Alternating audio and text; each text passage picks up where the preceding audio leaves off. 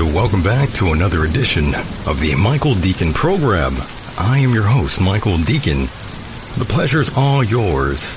This is a very different kind of show, a place where we don't feel so alone. First-time listeners, thank you kindly for finding this. Joining us this evening is Mr. Jeffrey Prather. Mr. Prather is a retired Army officer, ex-DEA, special agent, former DIA, intelligence officer turned whistleblower, and then targeted by our very own government.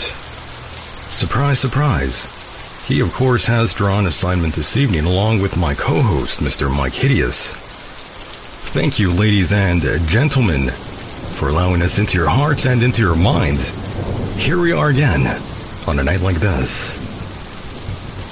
And now, without further ado, let's get right down to brass tacks, ladies and gentlemen. Now, if only my guests are ready. Yes, they are. Let's bring them in, of course. And so on and so forth. Mike, I'm sorry to interrupt you, but I'm glad you're here. And, of course, Jeffrey, welcome to the program. And Mike, of course, welcome back. How are both of you gentlemen doing this evening? Great. Thanks for having me. I'm doing all right. Hello, Michael. How are you? I can't complain. And hello to Mr. Prather. Howdy. Very nice. Welcome back, Mr. Prather. Welcome to the Michael Deacon program. Always nice to hear you here. Nice to be back with you. Yes, I hope all is well out there for you and your family, Jeffrey. Yeah, we're doing well, but we can see the Bighorn fire from, I'm looking at it right now out my window. We can see it from our front windows because we're out in the country, but no deaths yet, and firefighters are doing a great job. Very nice. Tell us a little bit more about this fire, for those that don't know. Well, what we have here in Arizona are forest fires. Sometimes they're man-made. This one is by lightning because we're right next to the mountains, the Santa Catalinas and the Rincons up there. And so it's been burning for a month, and we can see the flames at night and the smoke during the day. And people are having to evacuate from Mount Lemmon. Summer Haven, Mount Lemmon's a little town just an hour straight up from here where you can actually ski in the winter. But the big old growth pines are surviving and nobody has been killed. So we're doing okay. Good. That's good to hear. And of course, I heard your last episode you did. I believe it was around Father's Day. You had the family go in there and call in. Oh, you heard that? I did. You know, I had no idea that you were adopted. I forgot all about that. I am. Yep. St. Joseph's Orphanage. Yep. Yeah, I heard you talking about that. Was that difficult for you growing up, Jeffrey? No, not at all. My adopted parents are my parents, and they told me early on. But, you know, I did find out my wonderful wife found my birth mom much later. And it was funny because she had been in Japan a lot. And, of course, I studied martial arts in Japan. She had been in love with an Army officer. I was an Army officer. She was born in Comanche, Oklahoma, Indian Territory, where the Apache are, the Chiricahua, and my adopted dad had taken me to learn about Indian culture, so the similarities were amazing. But I guess the big thing is that even under today's laws, I could still have been aborted, although I have nothing to do with the violence that conceived me. But that just shows you how stupid and ridiculous the laws are. So, of course, I'm a big pro-life anti-killing babies advocate. Understood. And of course, you are the host of the Prather Point, which can be heard at jeffreyprather.com or on YouTube. Yes. Thanks for mentioning that. Yeah, I try to get the intelligence out to everybody because the mainstream media, the propaganda press is just lying. Right. And of course, you are. Oh, yes. And of course, you are the author of the book Initiation: Boys Are Born and Men Are Trained. And of course, Chase Terror on the Border. I believe I own that now on a Kindle. Oh, dear. Good book so far. Yeah, that Chase was going to be a movie with, I've done a couple movies. I did a movie with Wes Studi. He's a Cherokee Vietnam vet. You've seen him in everything, Heat and Lonesome Dove and Avatar, and he just won an Academy Award. And then he introduced me to Val, but it didn't work out, as most movie deals don't. And initiation is my training with the Apache medicine man elder that adopted me as a grandson and trained me in rites of passage for native adulthood, and that's something I've been teaching for like 35 years now. That's real important. Yeah, that had a profound effect on your life. Yeah, sure did. Yeah. The premise is that the source of our problems today is that our kids are killing and raping each other at ever younger ages. They're below 10. They're killing and raping each other now, below puberty. And no society that destroys and predates on their young will survive. And the reason I posit that they are doing that is because we no longer have traditional indigenous rites of passage training, and the Apache still are really good at that. And even though the Apaches are like the most fierce of all the North American native tribes, their most important ceremony is the Naias in Apache and Inde. That Naias means it's happening, but it's commonly translated as sunrise ceremony. And that's when a little girl is having her first moon and becoming a woman, and she kind of becomes Islam de Lehe, which means white painted lady, and she has special powers and blessings. And so the transition to womanhood and manhood is sacred and filled with duty and obligation.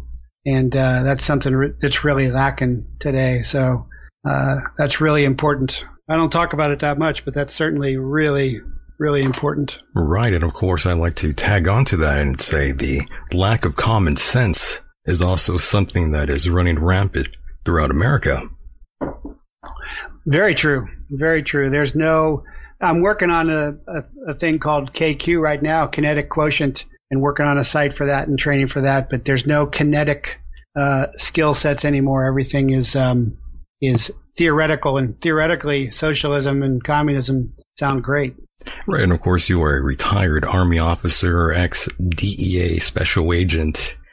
Remind the listeners out there, for those that are new to this and have never heard of you before, can you give us a rundown on the situation with you and how that came to be, how you turned to being a whistleblower, essentially, and of course being targeted by our very own government? Yeah, sure. So I was commissioned in 1984, and I'd already been to airborne school as a cadet. And so when I was commissioned an Army second lieutenant and I was military intelligence branch, because I was already airborne qualified, I got a slot into SOCOM, Special Operations Command at Fort Bragg. And so I went in and I got a command of an airborne psychological operations detachment.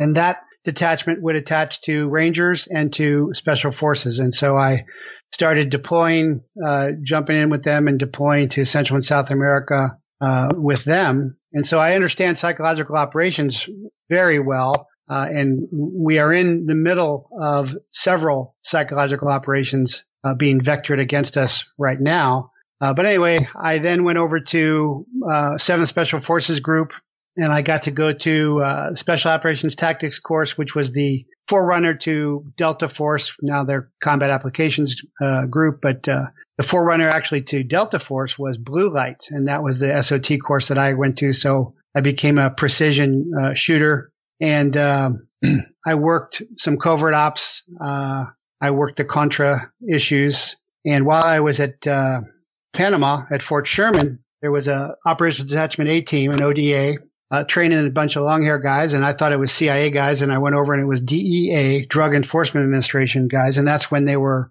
standing up their snowcap operation, which was where they would take special agents of the DEA and train them in a kind of a light special forces or ranger course, and then deploy them to host nation police and military Central and South American counter-drug units. So because of my qualifications, I was recruited into the DEA, left active duty as a captain, graduated from the FBI Academy, which is another, thing in the news right now. And because the DEA didn't have their own academy at the time. and I went through the DEA special agent course. And then back in 93, I became a DEA firearms instructor. And meanwhile, I was stationed on the border in Nogales for 10 years. So very quickly, I had a 2 tons of cocaine seizure. And eventually later on, I had a 10,000 pound marijuana seizure. And so when I became a senior special agent, now, by the way, I stayed in the reserves. So because of my skill sets, I was chopped to, back then it was the FOG. It was Foreign Operations Group. And then it became Ops Group, and then it became Intelligence Activity. And later on, that was rolled into the Defense Intelligence Agency, which is the Pentagon's CIA.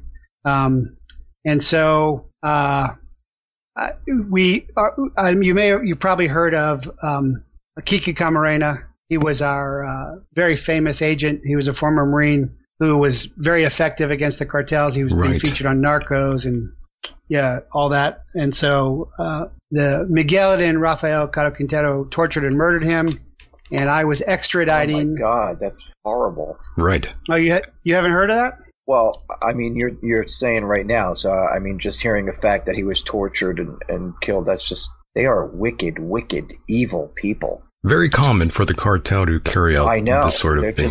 Oh, yes. They are horrible. And I've we seen some will of the most.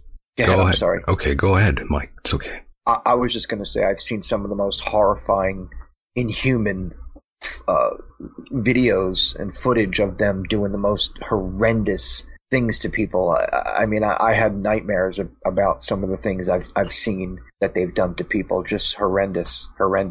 That's not even the worst of it, but yes. I didn't mean to interrupt it the is whole thing. I'm sorry. Awful, but yes, we will be talking further about this, the cartel, and a couple of questions people had, Jeffrey. I thought we could sort of address that, the relationship between America and Mexico, and why it can't really be disbanded just so soon. There's lots of interests per se. It's a multi-layered issue, Jeff, as you know. Yeah, well, they do really horrible things, and they're very, very powerful. But anyway, I was extraditing the first Sinaloan cartel leader, Miguel Caro Quintero. They'd never been extradited. And once that happened, that's a sea change. Then they wouldn't be safe. But as I worked that issue, I found that the hardest thing was my own government. And when the second Gulf War came along, I got activated to the Defense Intelligence Agency's Global Operations Center. And so my informant was left in the wind and exposed to the Mexican government in the extradition package, which was really a death sentence. So he started to sue the head of the DEA then. It was Michelle Leonard and Karen Tandy, respectively, and they had been attorneys at the Department of Justice. This parallels very much what Trump and Flynn have gone through. It's the same template. And so I had staff at the Pentagon, and while I was at the Pentagon, I got a call from DEA headquarters, which is right across the street. They asked me to come over because my informant was trying to sue the head of the DEA, Leonard. So I went up there and I looked at the file and I was like, no, I can't do that. He wants the $5 million State Department reward. Here's what we've paid him. We paid him a lot of money. But then I mistakenly, naively, I said, but she and Karen Tandy destroyed my case, my extradition case. So they made me give him a lot of money so he could leave rather than come. And right after that happened, they started targeting me. And from 2004 to 2009, they targeted me, they investigated me, they harassed me, they created fake documents, which should sound familiar. Right. They leaked fake documents about me. And then in 2009, 1 year from retirement, without ever having a bad evaluation, and they had moved me within 2 weeks' notice from Tucson to New York, and both of my supervisors in each place gave me outstanding evaluations, and both of them said that I had been targeted. They fired me without ever charging me. And eventually what I came to find out was later on in the Niebla Zambada trial, which was another Sinaloan cartel leader, because eventually Caro Quintero was extradited, and then other Sinaloa cartel leaders were extradited. And in Nieves Zambada trial, they were about to sentence him, and he goes, wait a minute, I had a deal with the DEA. And so the federal judge brought in the DEA agents, and the DEA agents in federal court raised their hands and swore under oath that, yes, the DEA had a deal with the Sinaloa cartel to let them run drugs north in exchange for the fast and furious guns that ATF was running south. And I'd also been the DEA liaison agent to ATF. So I had started talking to my ATF fellow whistleblowers, Vince Cefalu and other really great heroic guys, John Dotson.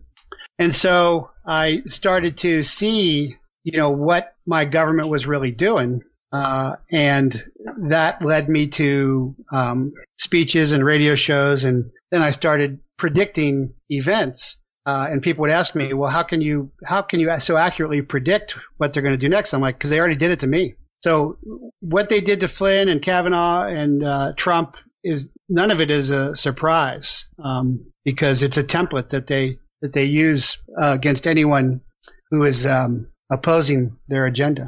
Is there more specifically, when you say they in the government, is there any particular side you're talking about? And the reason I ask it is because I was wondering, do you feel that President Trump is doing a good job? Do you feel that the administration is doing a good job compared to what you went through at that time? Oh, yeah. I mean, he's had it a lot worse than I have, and Flynn has had it a lot worse than I have. But how you can tell if they're doing a good job is how hard they attack them.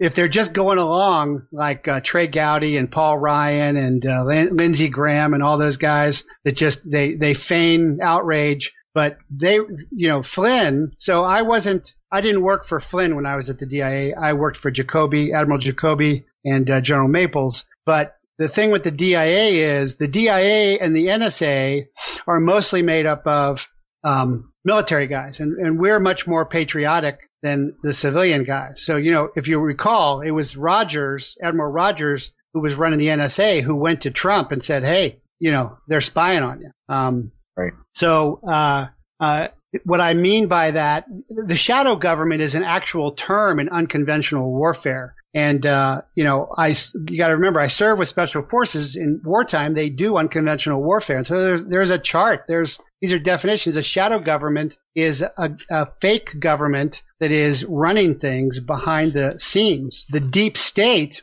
is who I really worked for. It's the intelligence agencies, primarily the CIA, and the Justice Department, primarily the FBI, running all this stuff. And so if you look at that, that's all executive branch stuff. That's all where I worked. And of course, Comey and Brennan are now outed as having conspired. It's really a criminal conspiracy. You could bring criminal charges, and we're all hoping that they will, especially with the stroke page texts that came out, notes that came out this week with the Flynn dismissal, where it's, Obama, and a lot of us have known this for a long time, just like Fast and Furious, that this came from the top.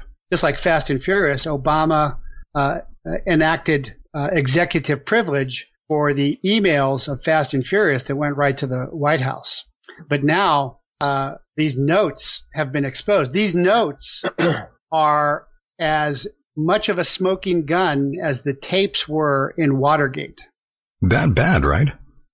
Let's hope something happens as a result. Well, of course, yes. As a result of this evidence coming out. Yeah, it seems like so much happens and people get away with everything now. Too much.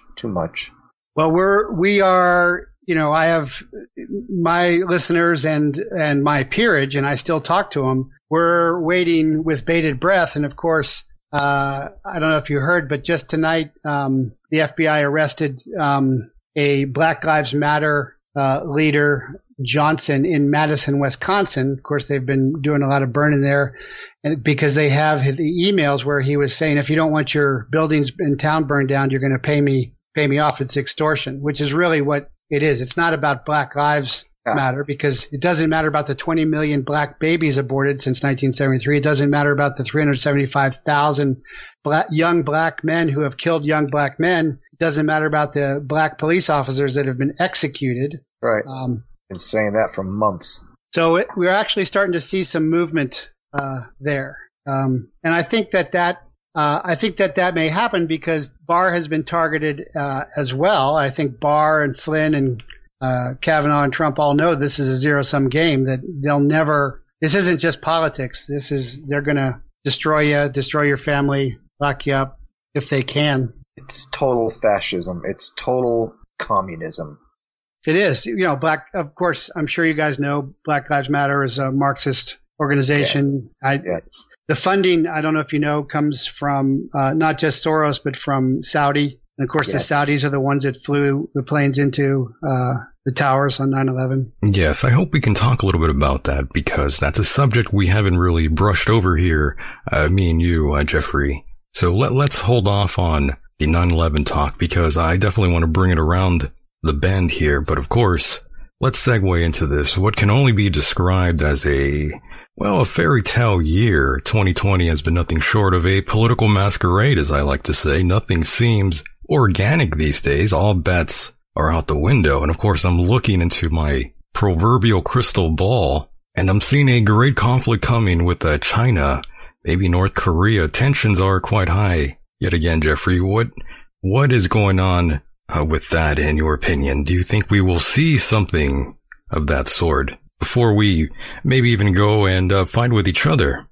Well, so there's a witch's brew going on, and I also, my day job now is I work in competitive intelligence, and a lot of people don't even know what that is, but I mostly work in the biotech genetic therapy space. So I'm intimately familiar with the COVID-19 covert operation. Right. And I very early on called that it was genetically modified, that is man-made. It has CRISPR elements in it. There's furin there are furin cleavages that are not absent in other SARS COVID. There was a paper published, and then it was pulled. And then, of course, Lieber, I'm sure you probably know this, is Dr. Lieber at Harvard was arrested in January, along with two People's Liberation Army spies, one of which was a lieutenant, female military intelligence lieutenant, and they were smuggling out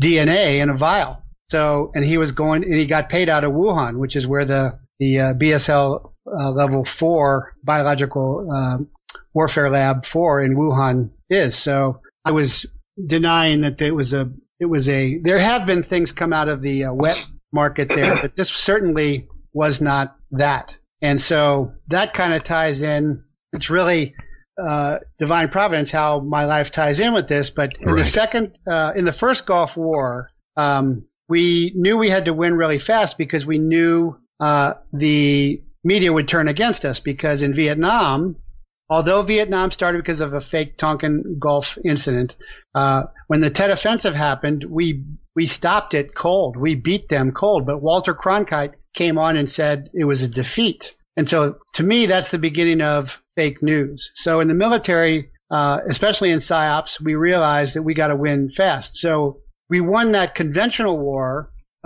in 3 weeks. Actually, it's the second Gulf War. I'm sorry. Then it changed into a unconventional war, an insurgency after that. But the Chinese were watching us fight this, because we always have observers, and two Chinese officers watched us win that war so quickly, and they concluded that nobody can take the United States head on. So they adopted a doctrine called unrestricted warfare. And again, everything I say you can look up. It's just not easily found. But unrestricted warfare means they would control our economy, which they do, our manufacturing process, which they do, our movies, Netflix, and even the great movie Midway, great intelligence movie. They contributed to that. They've seeded our universities with so far there's about 54 Chinese scientists at American universities that have either been fired or under investigation under the Thousand Talents program, which is an overt espionage program. So that's unrestricted warfare. So when Trump, from a point of strength, of leverage, got the Chinese to negotiate a new trade deal, they put in there a clause saying, if there's an act of God, we don't have to obey it, because the Chinese always cheat on everything. It's part of their Sun Tzu philosophy. But before that, Trump had opened up relations with North Korea. And I was stationed in South Korea. And people don't realize that is they're still at war. It was just a truce. We were always on an hour recall and very tense for the border to come down, the fences to come down, the troops to come across.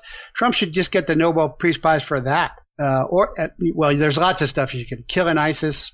But when Trump started to make relations normal with North Korea is the client state of China.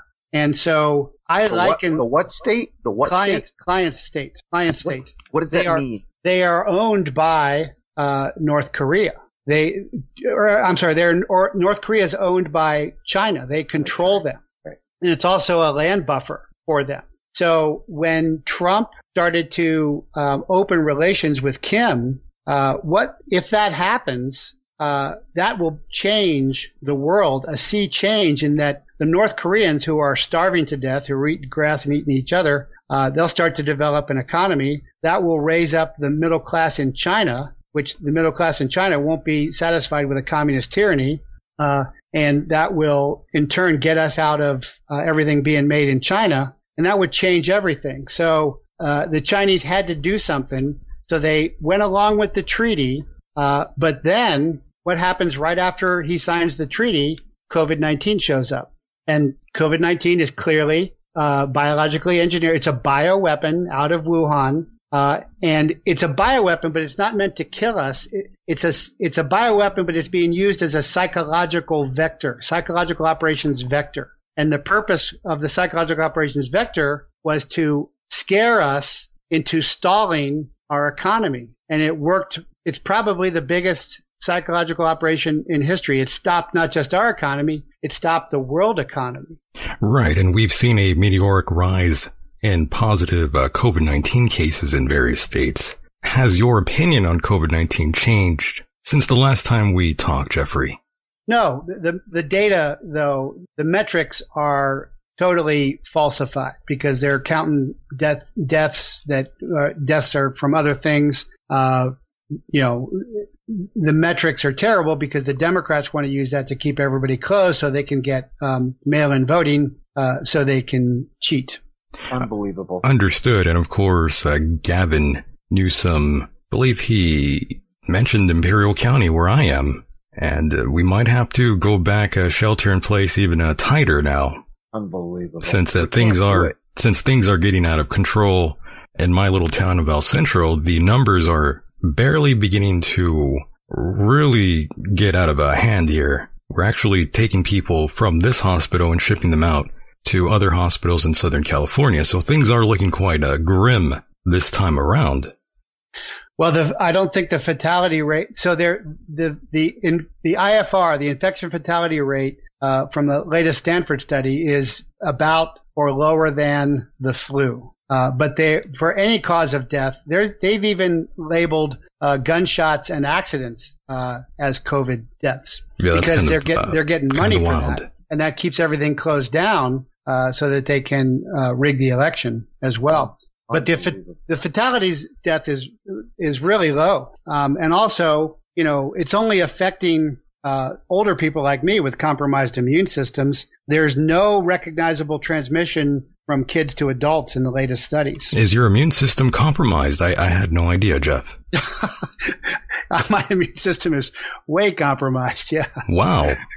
No, I've had malaria. I mean, I've got all shoulder replacements, hip replacements, ulnar nerve replacements, and I had to have 2 surgeries when DEA had me in New York. Yeah, it was real tough. So you were banged up, yeah. I'm real banged up, yeah. But people don't realize it, and I didn't realize it, but until I started talking to other whistleblowers, is the emotional toll that it takes affects your immune system. And Trump and Flynn, we're all tough guys, but it is really hard on you and your family and everything. Oh, yeah, I would have to believe so. And to be honest with you, speaking of Trump, I wasn't at all in favor of Trump going out there to do a rally in Tulsa. It didn't turn out the way the administration expected. And not only that, various staff members on his campaign also tested positive. That's gotta suck. I mean, even the Secret Service agents who worked during the rally have to go in quarantine as well. Yeah, and I know a couple of people have had it, and it's really really nasty. But they'll survive, I only know I'm sure. One person that's died from it. If you remember in about December, January, a lot of people were kind of sick and feeling really crappy. That's right. And I think that was actually COVID-19 back then too. Might have been. I mean, I was feeling sick earlier this year as well, and that's what reports were indicating or insinuating, that California might have had it sooner than the rest of the country. Well, the Chinese Chinese that are working in biotech in California, there's a lot of those folks. There's plenty of very loyal, patriotic, and I know some of them personally in the biotech space that are great Americans of Chinese descent, very much like the 442nd Japanese Americans in World War II, the most decorated unit in Europe. But there are a lot of Chinese spies working in our universities, sure, on both our coasts. Again, I have to state this. It's been what I could only describe as a fairy tale year. Would you agree with that, Mike and Jeff? It's just insane. Scary. It's frightening. This is like something out of a movie. Mr. Prather, I have a question for you. Sure. In light of all the grim negativity that's been taking place throughout our country, is there any light at the end of the tunnel? Are we, I mean, it just seems like the whole country is falling apart right now. Is there anything that we can look forward to?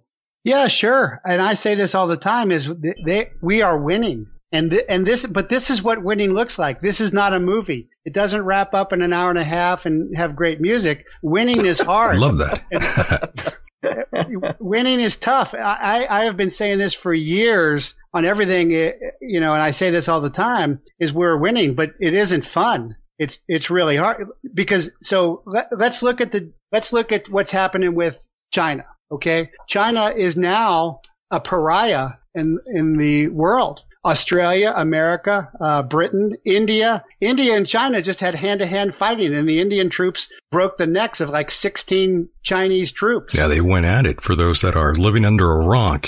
And by the way, I have to bring up South Korean president issuing a warning to North Korea. That's the first time. Wait, say that again? Say that again? The South Korean president was issuing a warning to North Korea. Ooh. That's the first time we've seen them stand up for themselves in that way. So tensions are high around the world, and all these things, all these ingredients we have brewing here. I mean, I'm telling you, we're going to see some big conflict down the line here. We're already seeing it. We have troops on the ground in the Philippines because of Chinese incursions. We have troops on the ground, mostly special forces in Africa because of Chinese. We're countering them everywhere. China is on retreat right now. And in 5 years, China's economy is going to be in great trouble as we move you've seen Trump bring all these, he was here in Phoenix, bringing manufacturing back to America. We let China take this status. We were being nice. Right. China is, so from a warfare, and that's how I do all my intelligence, even my civilian intelligence, is because it's all conflict. It's just different levels of conflict. But China is definitely on the retreat right now, and they're very desperate. And so the COVID-19 is a total psyop, and it worked better than they ever thought. I think it worked too good because they've got all kinds of nations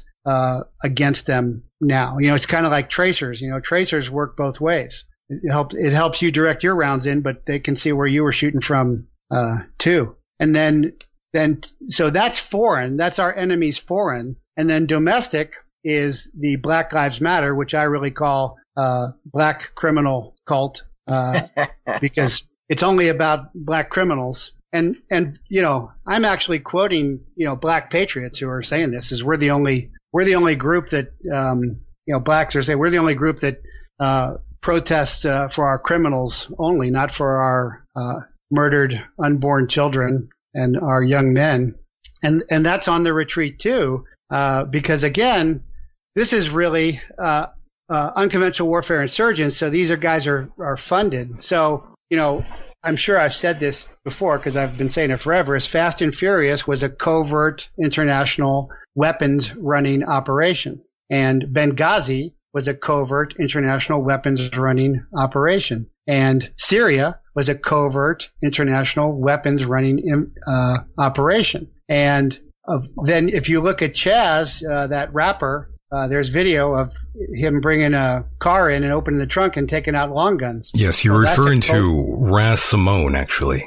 Yeah, well, that's a covert international weapons running operation too. And he's giving guns to 18 and 17-year-old kids, by the way. Yeah, they don't know how to operate them. Not at all. Even though they've played, Call of Duty 17 or whatever. But they like to take pictures with them. They like taking selfies with them because it makes them look like gangsters. Yeah, but they never fired off an actual firearm before, especially one like that. That's for sure. Well, you saw the former Marine who was guarding the Fox News crew disarm 2 Antifa guys. He took 2 long guns away from those guys. That guy's a hero. I didn't even know about that. Oh, really? Yeah, of course not. So there's video out there of I think it's a Seattle police car burning, and an Antifa guy grabs a long gun, an AR or an M4 out and fires it into the car. And the former Marine security guard who is guarding the news crews, all these news crews, by the way, have ex-military contractors with guns, by the way. And he has his pistol out at collapse low ready and runs up and disarms the guy. He's already got one AR under his arm because he'd already taken one away. He took another away. I got to say, Mr. Prather, as much as I respect the military, and I do very much, because they are heroes to this country that protect us and give us the freedom that we live by.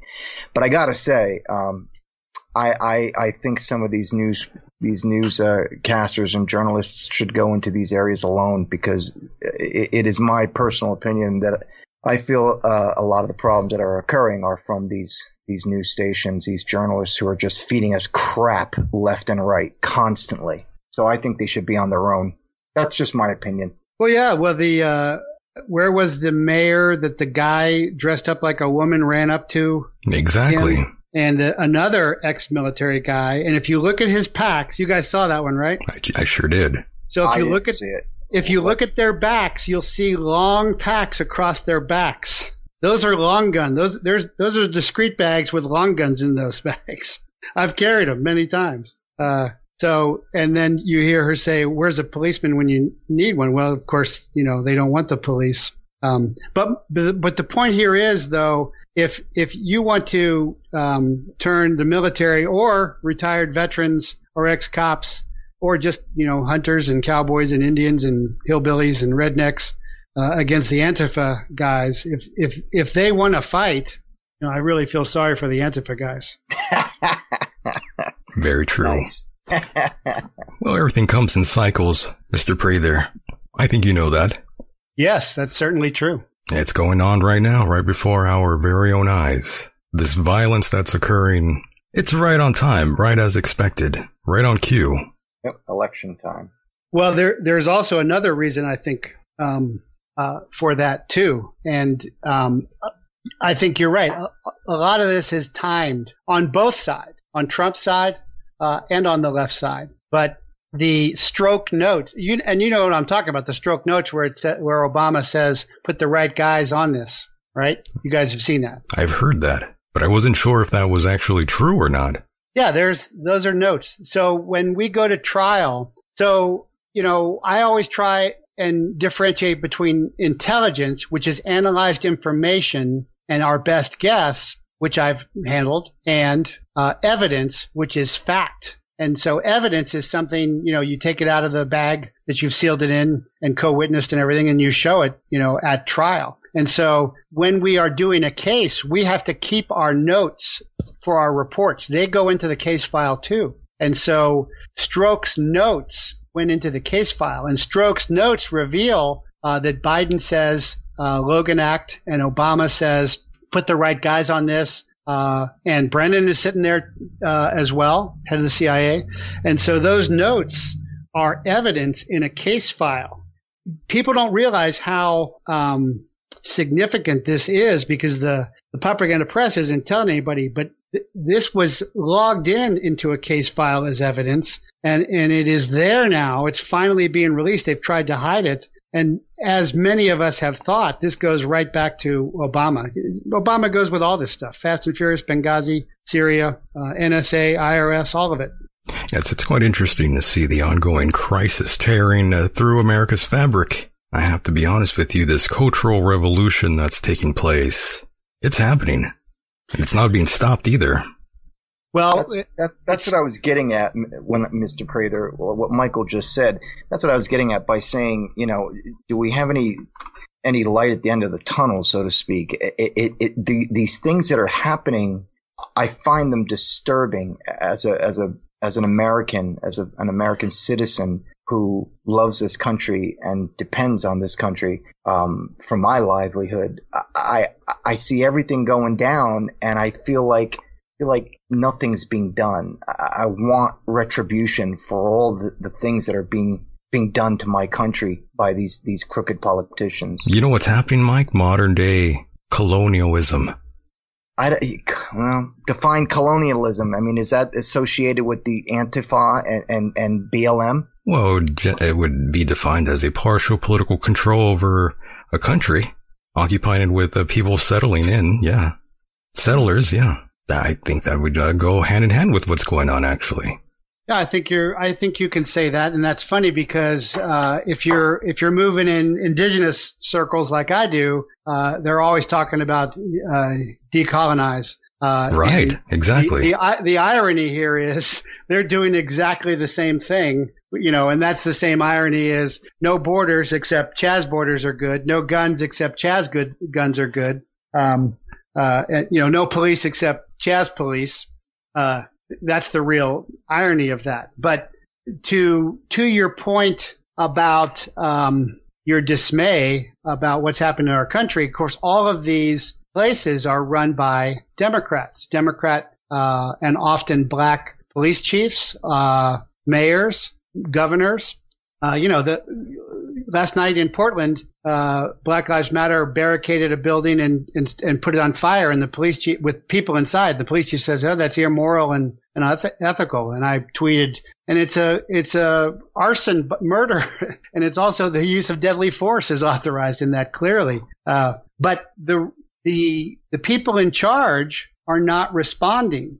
Now, if Trump can respond federally because of violations of civil rights, but when you're waging an insurgency, an unconventional warfare, one of the things you do is you sabotage things, you burn things, you blow things up because you want to provoke the government that you eventually want to overthrow, right, by bringing in a heavy response. So that alienates the populace from the government. And then the shadow government begins to take on the functions of the government, hospitals, schools, and everything, which is certainly not going to happen with this group because they don't know anything. But yeah, they're leaderless, Jeffrey. Well, they're morons. That too. They don't. Have you seen their Chaz garden? Oh yeah. But, that's cute. But cute, yeah. But the point is I think Trump. So if you follow Q and you say it's military intelligence guys, and it certainly looks like it is. And it could be Flynn and it could be Trump, is that we're aware of unconventional warfare. And so if Trump came down really hard, just look at the Black Hawk medevac helicopter hovering. All it did was hover. That's nothing. I've jumped out of the Black Hawks. I've rappelled. I've fast roped. It's no big deal. But just the back the uproar over a Black Hawk overhead. So that's a big deal to me, by the way. I'm afraid of heights. But the point is that yes. We don't want them to control the fight.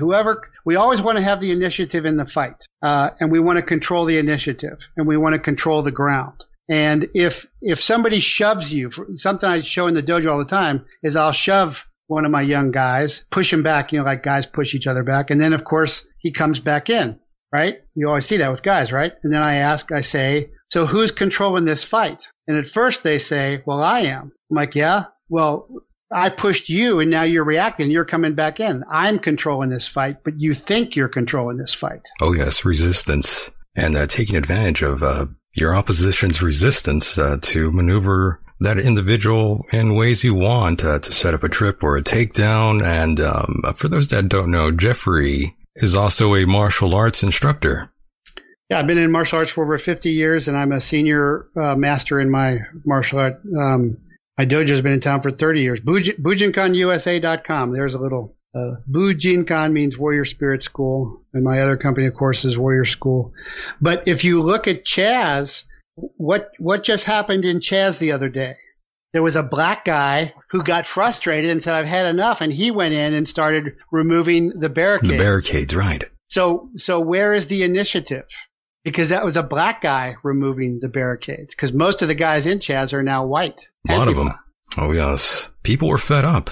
Right. So that is part of it. And then now you're seeing, they declared the other day, hey, we're going to take that statue down. And then Trump had the park police there and they didn't take it down. They said, well, now we're calling for the statue to be taken down. Yes, the cancel culture.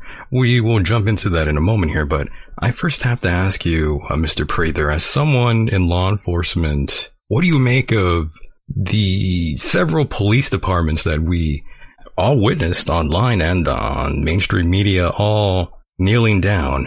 What's your first initial reaction to that? Well, of course, the kneeling starts with Kaepernick, the failed black quarterback. But a lot of people don't know that right. He actually sought the advice of a former combat veteran Green Beret who turned NFL player. What a stud, huh? Combat veteran Green Beret turned NFL. And so I think it was Mike Glover, maybe. There's a lot of fabulous heroes. But he said, if you sit, it looks passive. If you're going to do something, kneel. So I personally don't follow grown males playing kids games. I mean, I appreciate their athletic skill and everything, but I'm not interested in that at all. No, same here. I don't really like stick and ball sports. I like combative sports, to be honest, primarily. Yeah, well, that's about it. And that's a little bit of a contradiction because as soon as you game something, it's no longer combat. But absolutely, that's a different. I wrote an article on SWAT one time about that. Because you start to cut corners. Good point. The point is, I don't care if somebody kneels. I even think it's, I respect someone's right to burn the flag. I'll never speak to you again, but, that's my right. Yes. But, it's strange because now they're tearing down the statue. They want to tear down the statue of the, I think the freed slave kneeling. I think it's at Lincoln's feet. So when they kneel, it's cool. But, when anybody else kneels, it's not cool. It's like in Oregon, blacks don't have to wear masks, but whites do. Trump rallies in church are bad. You should isolate and wear masks, but riots and protests are good. You don't have to wear masks. So there's just no authority because there's no basis. There's no moral basis for where they're at. But as a former Leo myself, to see the police retreating that's something else, right? Terrible. Because who's really going to suffer, are those poor, gunless, defenseless people in that neighborhood. And we've seen plenty of them being beaten to death by the mob. Yeah, we've seen a lot of attacks out there. And of course, Trump has said removing statues of Presidents Abraham Lincoln and Andrew Jackson is not going to happen while he's around. Go ahead. By the way, Michael, correct me if I'm wrong, but I'm pretty sure I heard this on the news today. The Abraham Lincoln statue was also paid for by freed slaves. That's what I read too. Yeah, it was. Yeah. So it just goes to show you the mentality of these morons. Well, it's not about, a lot of times at my seminars I show clips from movies, and one of them that I show, a great movie, is Glory. I don't know if you guys have ever seen Glory with Morgan Freeman and Denzel Washington and Matthew Broderick. Absolutely. Good film. And there's a fabulous scene in there where they use the N-word, and it's great because Morgan Freeman says, hey, there aren't any of those around here, but if you aren't careful, that's all you'll be, because we're men, because we're going to fight for our freedom. It's an astounding moment that probably wouldn't get made today. Oh, no, of course. A lot of movies wouldn't be made today, especially movies going back to like 2010, 2008. Go ahead, Mike. I'm sorry. I didn't mean to interrupt you. That's okay. Sure? I have a special announcement to make. I have been a 30-plus year supporter and fan of the show The Simpsons. And today I read in the news that The Simpsons will no longer have white actors voice characters of color. So as of this point right now, I am no longer a fan of The Simpsons because I think they're taking it to a level just like so many other companies are doing, Aunt Jemima, Uncle Ben, all these companies that they're just giving into this nonsense. And you forgot NASCAR. Yeah, I know, but I like it. I like NASCAR. Oh yeah, you're a mark for NASCAR. Amazing. I like the competition of machines and motorcycles, dragsters, formula cars, and even NASCAR. If it's a competitive sport such as racing a vehicle, I like it. You're in. But that's just me. That's just me. Maybe you were a bootlegger in another life, Mike. Yeah, that's exactly. It's hillbillies bootlegging. That's where it all comes from. You're exactly right. But that's right. but the real lesson there is that racism against blacks in America is so rare that you have to make it up, and not just once, but twice. It's the Jesse Smollett story over again. Yeah. I don't think most people go out there willing and wanting to harm someone else. For the most part, it's a very small number of people with that sort of mental disorder. Mr. Prather, I've said to Michael on many occasions during this topic that if you can't laugh at yourself, you've got a serious problem. And Michael and I, we bust each other all the time, our ethnicities. He calls me a greasy wop. I call him a dirty Mexican. We laugh. We have a good time. We're not so uptight about it. And that's the problem. People are taking this to such a demented level of hatred. And I'm just so tired of hearing about it. Well, so listen, I hung out with cops and soldiers, so if you want filthy mouths, I can outdo both of you. Right. But everybody has a thick skin, and it's not taken personally. But the whole point of all this is to enrage everyone. I have some students who are liberal, and they're university professors and stuff, and they're being taught to be enraged. And you see these announcements from these companies saying we're enraged, not we're saddened or we're going to pray or we're going to do something about it, but that we're enraged. So rage doesn't bring anything except chaos, and that's what they're trying to bring. And I think that why they are so focused on black criminals is because what they're really saying is if you're a black criminal, then you get a pass. Yeah. That you're a saint. George Floyd should not have been murdered if he was indeed. There's lots of problems with that video on many levels. Sure. But at the same time, he certainly wasn't a saint. He wasn't a hero. He's no hero. I mean, what about the gun that he pointed at the black baby inside the black woman's belly when he did the home invasion? Right. So what you're seeing here is a very directed psyop on top of a psyop. So what I'm saying is COVID-19 was a bioweapon, but it was used for a psyop on top of another psyop. Are you saying, Jeff, that this is a multi-layered Trojan horse? I am saying that. Amazing. And the reason I'm saying that, and I haven't said this before, the first time I've said this is, if it's all about giving black criminals a pass, then what is the real purpose of that? Well, if you look at shadow governments, so you see the violations of the CIA with Brennan. You see the violations of the FBI with Comey. You see Fast and Furious. You see Benghazi. But who ran all that? Oh, I think we know. Obama. And Yes. so what I'm saying is that Hillary and Obama and Holder are traitors and criminals, and that this is a shadow government effort. You know, to be honest with you both, this sort of feels like 2016 all over again. Yeah, no, exactly. I'm not sure if you both of you gentlemen can remember that, but it seems like we aren't very far from what was going on back in 2016. The economy was a wreck and race relations were terrible. And so then Trump fixes the economy and Trump fixes race relations. The Black Trump movement is unbelievable. It's like, if you look at real polls, not the fake polls that all the propaganda, it's like 41% that there's no way they can win. So Trump fixed it, left breaks it. Mr. Prather, what are your thoughts and your ideas on what may happen after the election if indeed President Trump wins a second term? What do you think will happen? Well, first off, I don't think there's any doubt that he's going to win. I mean, Biden's got like 5 guys and he's clearly a puppet. And I get that. What I'm concerned about is that they may cheat. That's what I'm concerned about.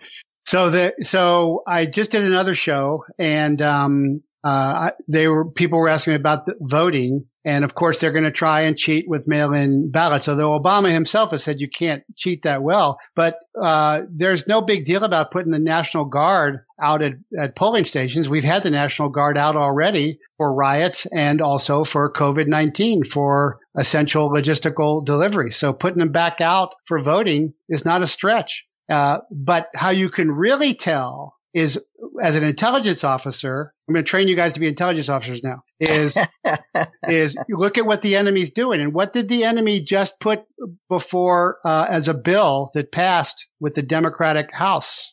They just passed a bill that would not allow the military to have an exclusion for posse comitatus purposes to be used within the United States. What?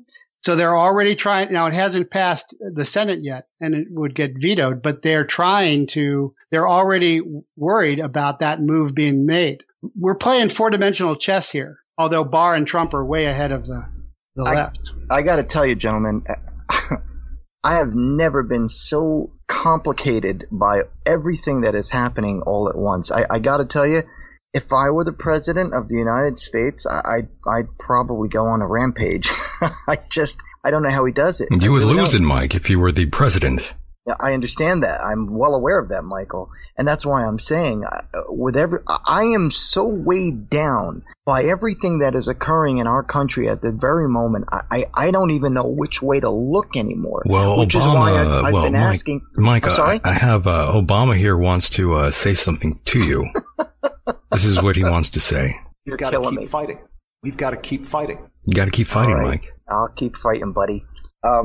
Yeah. But what I'm just trying to say is that I've seen so much and I've heard so much. There's days, weeks I have to go without listening to the radio, because I listen to these daytime, talk shows. You get triggered, Mike. I get triggered. And I got to be honest with you. The only one I really like is Mark Levin. Mark Levin. And I know you're not a big fan of him, Michael, but I got to tell you, out of all the talk show hosts that come on, he's the only one that gets on and gets to the point. There's none of this bullshit about music playing and the repeating of the beginning of the show. He gets right to the point, and he doesn't repeat himself. He does the story like it, and he's a smart man. And I got to be honest, a lot of the information that I bring to this show comes from him. Really? So, absolutely. So, what I'm trying to tell you is that, I'll hear all this insanity day after day after day, and I got to go on periods where I take a break. I can't listen to it for like a week or so, sometimes longer. Wow. And I know that puts me out of the loop, but at the same time, I can't sleep at night. You got to care about your mental health. Exactly. Wow. I didn't know it was that bad, Mike. It's gotten, look at the position I'm in, Michael. Well, that's true. I'm worried about my finances. I'm worried about the safety of not only myself but other innocent Americans. I'm worried about the welfare of our country. Well, those are rational fears, of course, Mike, and lots of Americans out there with plenty of issues as well. It's a crazy year, no doubt, Mike. And I'm sorry to interrupt you there, Mike, but I just wanted to bring in a listener really quickly here. They've been calling in. Listener, are you with us? Hello, Mike, Mr. Prather. This is Enlightened Preparing. Very nice. Hang tight there. Mike, go ahead and finish your thought. I just wanted to make sure we had the caller. In a nutshell, all I'm saying is that I sincerely feel that we are in a position that I don't think this country has ever been in, except for the Civil War. I mean, you know, I'm only going based on the education I know of our history as a country. And I know there have been other crises that have taken place in our country, but this is the only thing I can compare it to is the Civil War, because that's what I feel like we are headed into, if not already in a cold Civil War. So I'm No, it's happening. We definitely are. This is a bit of a Cold War scenario, what's going on right now. Very true and very rational, Mike. Just remember to stay level-headed. I'm trying, as always. Brother. I'm trying. That's why when I listen to Mr. Prather, I value and respect his knowledge, his opinions, because of what he's done and what he's been through. Mr. Prather, I really do respect you. I love when you come on. You really tantalize my senses, for lack of a better term. But you know, I greatly appreciate and respect your knowledge on all this subject matter.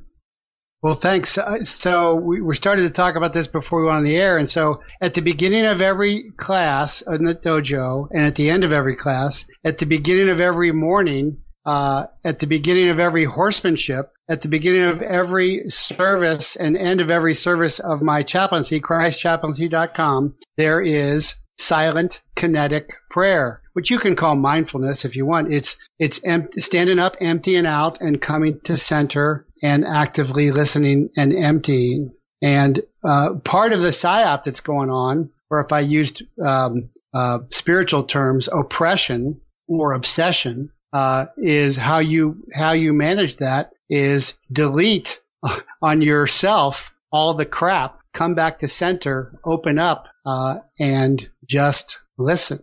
And so I do that in every class, every day. I start my day off that way, end it that way. Everything is a cycle with that, because that's what the enraging of the mob is about, just like with Hitler's ceremonies. But I don't want to forget about the caller. Oh yes, we will definitely bring in the caller. But don't worry, Mike. The left pushing that socialist Marxist agenda. Pretty wild stuff. Caller, what's going on? I'm sorry to put you on hold there. Oh no, Mike, it's wonderful, man. I can listen on my phone or listen on the internet. It's all good, man. I'm happy to listen and happy to contribute. Thanks for taking my call. Let me start with Mike. Go ahead. MYKE. Stressing out, worrying, not good, man. There's more trauma is going to happen to your body from stress, disease, illness, all from stress. You're just throwing your pH out of balance. Try like a half a teaspoon of baking soda in the water in the morning. This will help bring your body into a balance, and don't let stress get you. But let me get to Mr. Prather, sir. I didn't catch your rank, but I marvel at your intelligence on many levels. I could be long-winded, and I'll try not to. I'll speed off a couple questions. We'll start with a silly one. What's your thoughts on JFK Jr., John? You think he's faked his own death and he's kind of around quarterbacking the Q thing? I know who you're talking about. Well, I'm a retired major. I used to say major pain in the butt to my chain of command. Good to go, sir. But I know who you're talking about, Vince somebody, and my answer to that is irrelevant. It's not irrelevant. It's not relevant to the what's going on either way. So we have to stay focused on what's important. And I was just curious. It is a movement. It is alive in the hearts of all those that are, as Lieutenant General Flynn calls us, the digital soldiers. Yeah, well, a lot of people say Q is the Q clearance of DOE, and of course, I had a top secret SCI clearance. I had actually two, a DOD one and a DOJ one, and I worked in a lot of SCIFs, Secret Compartment Information Facilities. Yes. But Q can also be NSA's Q group, which is going after Snowden. And it could be Trump, it could be Flynn, because Flynn said he was going to reform the intelligence community and he wasn't going to dismiss Pizzagate until he had checked it out. And Obama, and again, look at what the enemy does. Obama's one main thought to Trump was get rid of Flynn. I'm sorry, You're what did you say? absolutely right, sir. I look at Lieutenant General Flynn as our modern-day old Gilmanite, Major General Smedley Butler with the business plot 2.0. He just kind of revamped it and retooled it. Another question I have on the old Wu flu. There's some information I come across that leads me to believe that it is what would be called a nano flu. Binary agents that need different parts and pieces. Like everybody who died and got majorly affected, they had all received flu shots, which activated with the Wu flu. And then the vaccine is like the trifecta that binds it and RFIDs it and tags you on the big Skynet space grid. And then I believe that we all have it, that they sprayed on us with the geoengineering trails in the sky, laymanly called chemtrails. I think that we all have these nanoparticles in our body regardless. It's just a matter of did you get the second agent to make you sick? And then with the different transmitters, they can activate things and directed, targeted, a TI, a targeted individual. So that makes the beast tech, all that much more, capable. Well, that was a lot, but the blue, and you're obviously a vet and maybe a former cop too, from the way you talk. So thanks for your service too. But the blue flu is certainly happening. I put out a tweet about Atlanta. I'm still in touch with a lot of my brothers and sisters, and blue flu is happening in Atlanta. And I was saying, get out of there, especially by July 4th. There's going to be a lot of burning cities as well. The nanotechnology, I actually work in that space, and that is certainly real. And I assume you're referring to Gates's nanotechnology with the vaccine stuff that he's working on, and that is certainly real as well.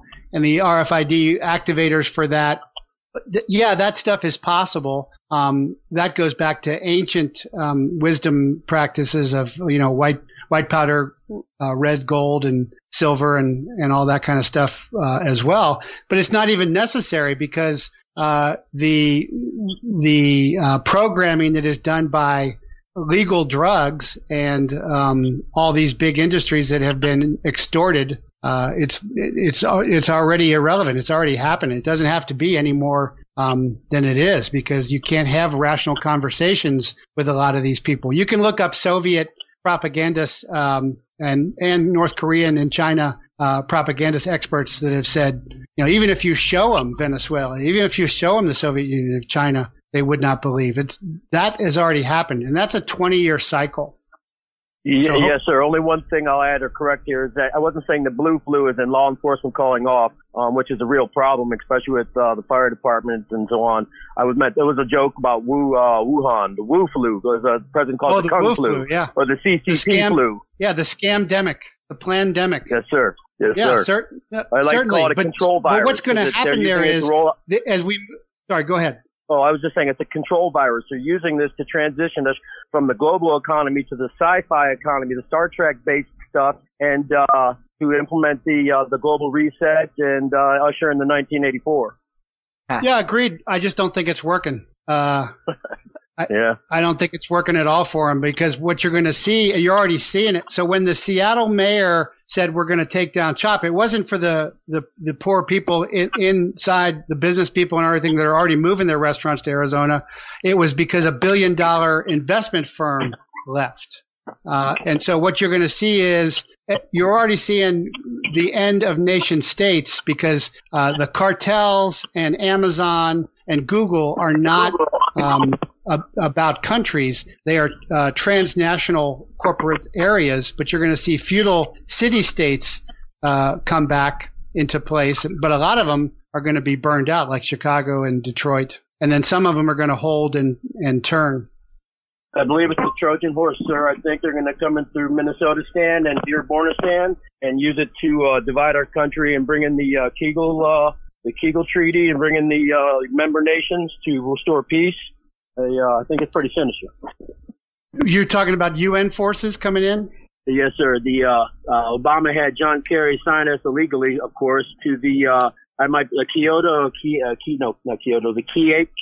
I always call it Kegel. The Kegel Accord, there's 29, 30 member nations. If any nation has violence to its citizens, that the other nations will step forward and come through in defense. I can see that happening in Dearbornistan and Minnesotistan. Well, there, yes, but if you ever saw blue helmets in America, every cowboy, Indian, hillbilly, redneck, briar, once the metrosexual coasts fall, which they will, then everybody else, that would just unite everybody. Yamamoto even said that. But to your point, the initial call for George Floyd was about a counterfeit $20 bill. And of course, Floyd and the cop knew each other on a first name basis. And of course, there was a $900,000 seizure of counterfeit bills by CBP at the border. So it looks like to me it was, if it is real, and there's lots of problems with the video, which doesn't mean, yes, sir. It doesn't mean that the killing isn't real. It just means the video is faked. But it looks like that Floyd was released as an informant.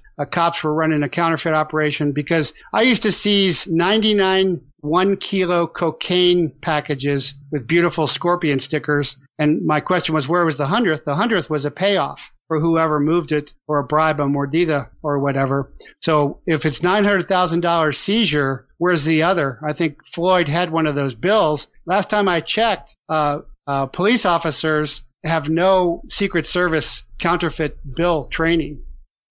Sir, that's what the call was. I'm sorry. The initial call was for a counterfeit bill. As far as I know, beat cops don't know anything about Secret Service counterfeit training. But that goes to the Secret Service. When you get anything counterfeit, the PD will hold you, or whatever local Leo will hold you till Secret Service shows up and to clear the in question, which falls under the Treasury, which really is a complicated matter. But to your comment on Yamamoto, the difference, and I'm fully with this, sir. I'm a Marine veteran, and I'm still a Minuteman today. Every bit as ready, if not more so now than I was 25 years ago. It's the 21st century warfare. Fourth generation warfare is not as simple as muskets, and it's much more complex. And it's to the counterfeit operation with the Floyd and the police there. These a lot of facts that aren't being omitted, and nobody's talking about it. But yeah, they worked together for 17 years, and the club that they worked out of, they were trafficking more than money. And that club shut down in December, or maybe January. I want to say December, and then it burned down in the night of rioting. So everything just kind of disappeared evidence-wise. There's definitely more than meets the eye. You're absolutely right. I totally agree with that. And that goes to when Trump passed the executive order on human trafficking, where you could seize assets. And that's why you saw all these guys leave, all of a sudden close shop. And I can't think of the name of Trump's security head, but he quietly left once Secret Service took over. And that's when you started seeing all of the arrests, all the child trafficking, all that started happening. It's really going on behind the scenes. Yeah, it was his personal security officer for like decades.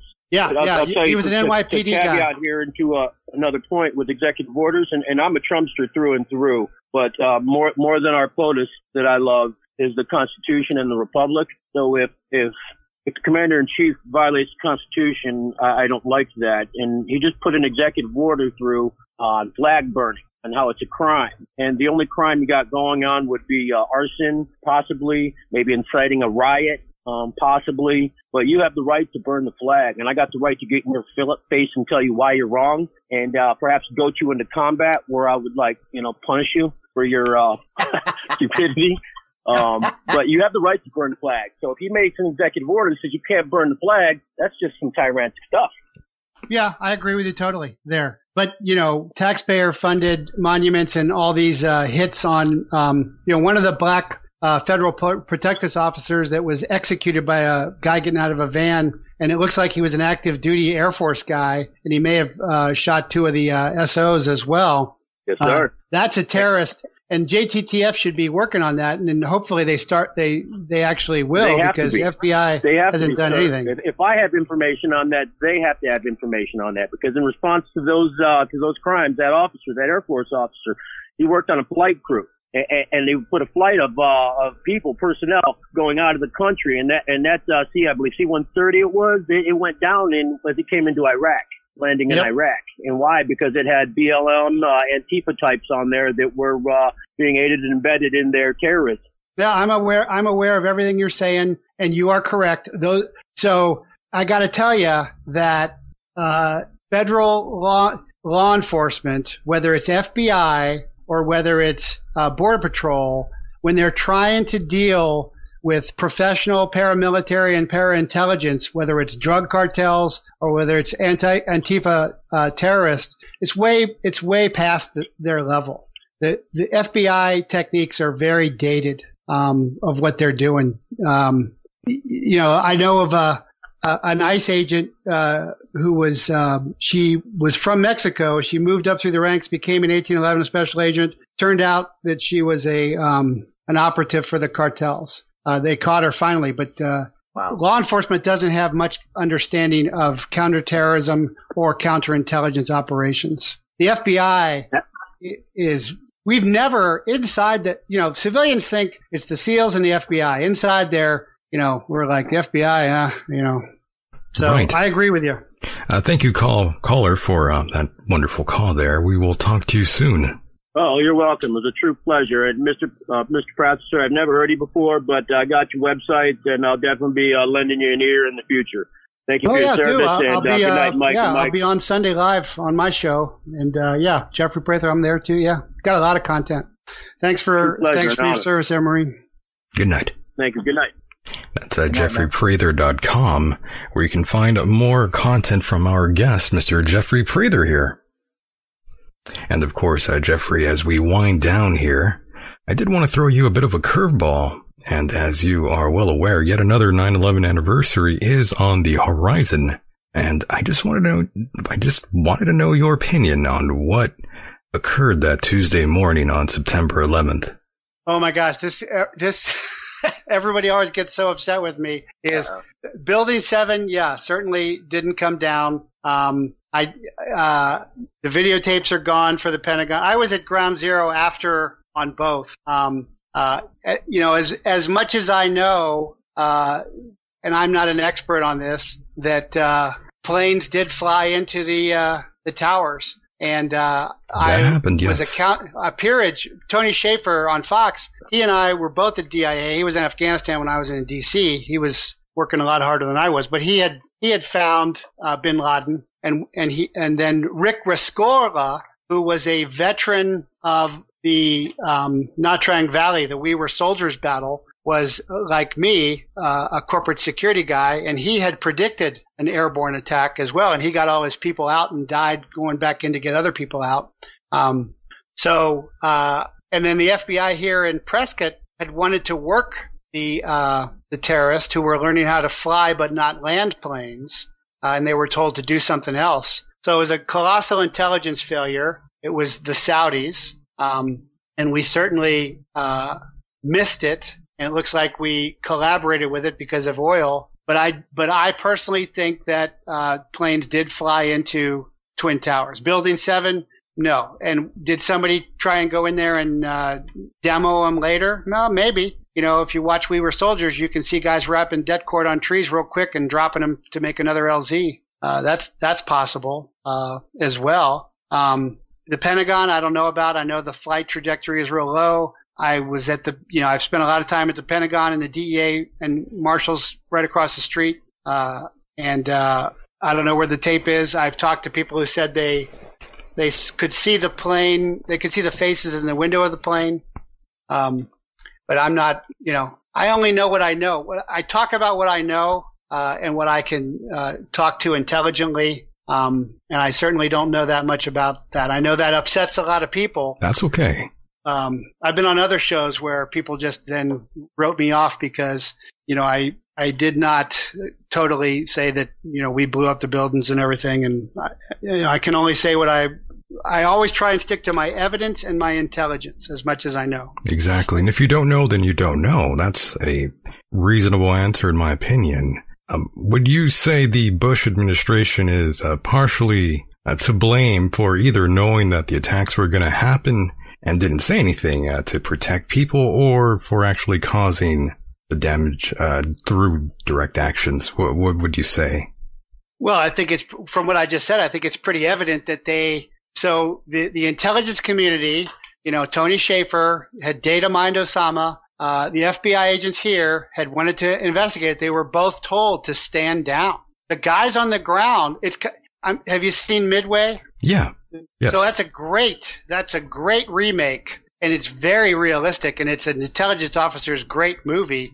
After Pearl, Sink goes, hey, the next guy, you talk harder to the next guy. This is what happens with us in intelligence all the time, is people don't listen to us because it doesn't fit, their paradigm, and it's upsetting. And so that part of that was, people just don't listen. Part of it, I think, was certainly that a lot of our deep state was in on it. But the great thing now is that Trump is exposing the deep state, and citizen journalists like you two are exposing the deep state. So just like the last caller, he's a Minuteman.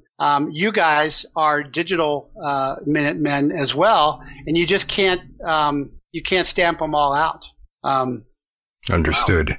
Yes, and we definitely are winding down. And before we close up, Mike, did you have any final questions for our guest? Well, first of all, I wanted to make just a quick statement on what Mr. Prather just said. I'm very flattered that he feels that way about us, Michael, and I never thought of us that way before, but I guess we are doing something good, and I hope we can reach people out there to make them understand what this country is about. And it may have its problems, but for the most part, we got to get things back into order. So, having said that, Mr. Prather, it's always an honor and a pleasure to have you on this show. I really enjoy hearing the things that you have to say and tell us about. Right back at you. And you are doing it, and it's really important. And so keep the faith and keep going. We are winning. Very nice. Well, thank you so much for being a part of the program, Mr. Prather. We will definitely have to do this again in the near future. Will do. No problem. That's JeffreyPrather.com. Check him out there, or on YouTube. Just look for his name and you'll find all his content. Once again, thank you so much, and see you on the other side. Stay safe out there. Thank you, Mr. Prather. Take care of yourself. You're most welcome. Take care. Good Bye-bye. night. And there he goes, boys and girls, Mr. Jeffrey Prather. And what a show that was, Mike. Yeah, it always is with him. He fascinates me. He never fails at making me a little bit more nervous than I already am. More nervous? Yeah. Well, as you know, I've just been really stressed out lately, and he says things like, we're winning, but for me, I mean, it's very hard for me to sit back and just see the things that are taking place. I feel like I always feel like we're on the losing side, and I get very, very worried because I think things were fine the way they were. Everything was okay. I don't know. I'm the kind of guy who just wants to go back to the 80s and the 90s where things were just super cool. Yes. I'm Barack Obama. And when I think about this boy, I think about my own kids. Oh, boy. If you like your private health insurance plan, you can keep it. Yeah. If you've got health insurance, you can keep it. You can keep it, Mike. Yeah, I heard that before. Oh, yeah. So, Mike, once again, it's been fun to do the program with you here yet again. And, of course, I have to torture you now, as I always do. Oh, yeah. You get off on this, don't you? I really do. God rules. When I walk on White House grounds, God walks on White House grounds. I had every right and authority to declare the White House as holy ground because I was standing there, and where I holy stand ground is holy. Love it. To say no to President Trump would be saying no to God. And I won't do that. We are in a spiritual war right now. Let every demonic network Here comes my favorite part. Itself against the purpose, against the calling of President Trump. Let it be broken. Let it be torn down in the name of Jesus. You want me to tell you what my thoughts are? The thoughts of the King of Kings. The thoughts of the Lord of Lords. I'm downloading Here we heaven. go, Mike. Oh, my God. What language is that, Mike? That's called stupidity language. That's a weird one, right? Yes. And, I kind of know I'm a little bit cute. I've actually heard and seen footage of people that do the speaking in tongues sermons or whatever you want to call them, but they're really silly. Very silly. You know, I don't know where they come up with this idea that whatever they're saying is supposed to be some ancient tongue. It's baby talk is what it is. It's stupidity. They're talking to God, Mike. How dare you? Yeah, well, go on. Once again, Mike, I want to thank you so much for being a part of the program. Always an honor and pleasure to have you here. And of course, if you are a fan of the program, please subscribe to the program on YouTube, and of course find us on iTunes, Stitcher, Castbox, and a whole lot of other places as well. Mike, go ahead and plug anything you'd like. I'd like to plug thanks for being the great host that you are, Michael, and thanks for having me as your co-host, and thank you everyone for listening tonight. Mike would like to plug an Instagram model right now. I would? I don't even know what Instagram is. Oh my. Mike, we love you. Amazing. So once again, Mike, I will talk to you tomorrow as we have another program to do with Mr. Dean Ryan. Yes, sir. Amazing. Thank you so much, Mike. All right, buddy. Thank you. Take care, buddy. Night, okay? Yes, sir. Good night, everyone. Good night. Mahalo. And there he goes, boys and girls, the one and only Mr. Mike Hideous. And of course, if you are a listener, a hardcore listener of the program, please direct yourself to patreon.com/Michael Deacon. Yes, lots of shows are being planned out. I apologize for the delay. You are dying out there, enlightened and preparing. Yes, thank you for the call, by the way. And of course, international listeners out there, thank you so much for your support.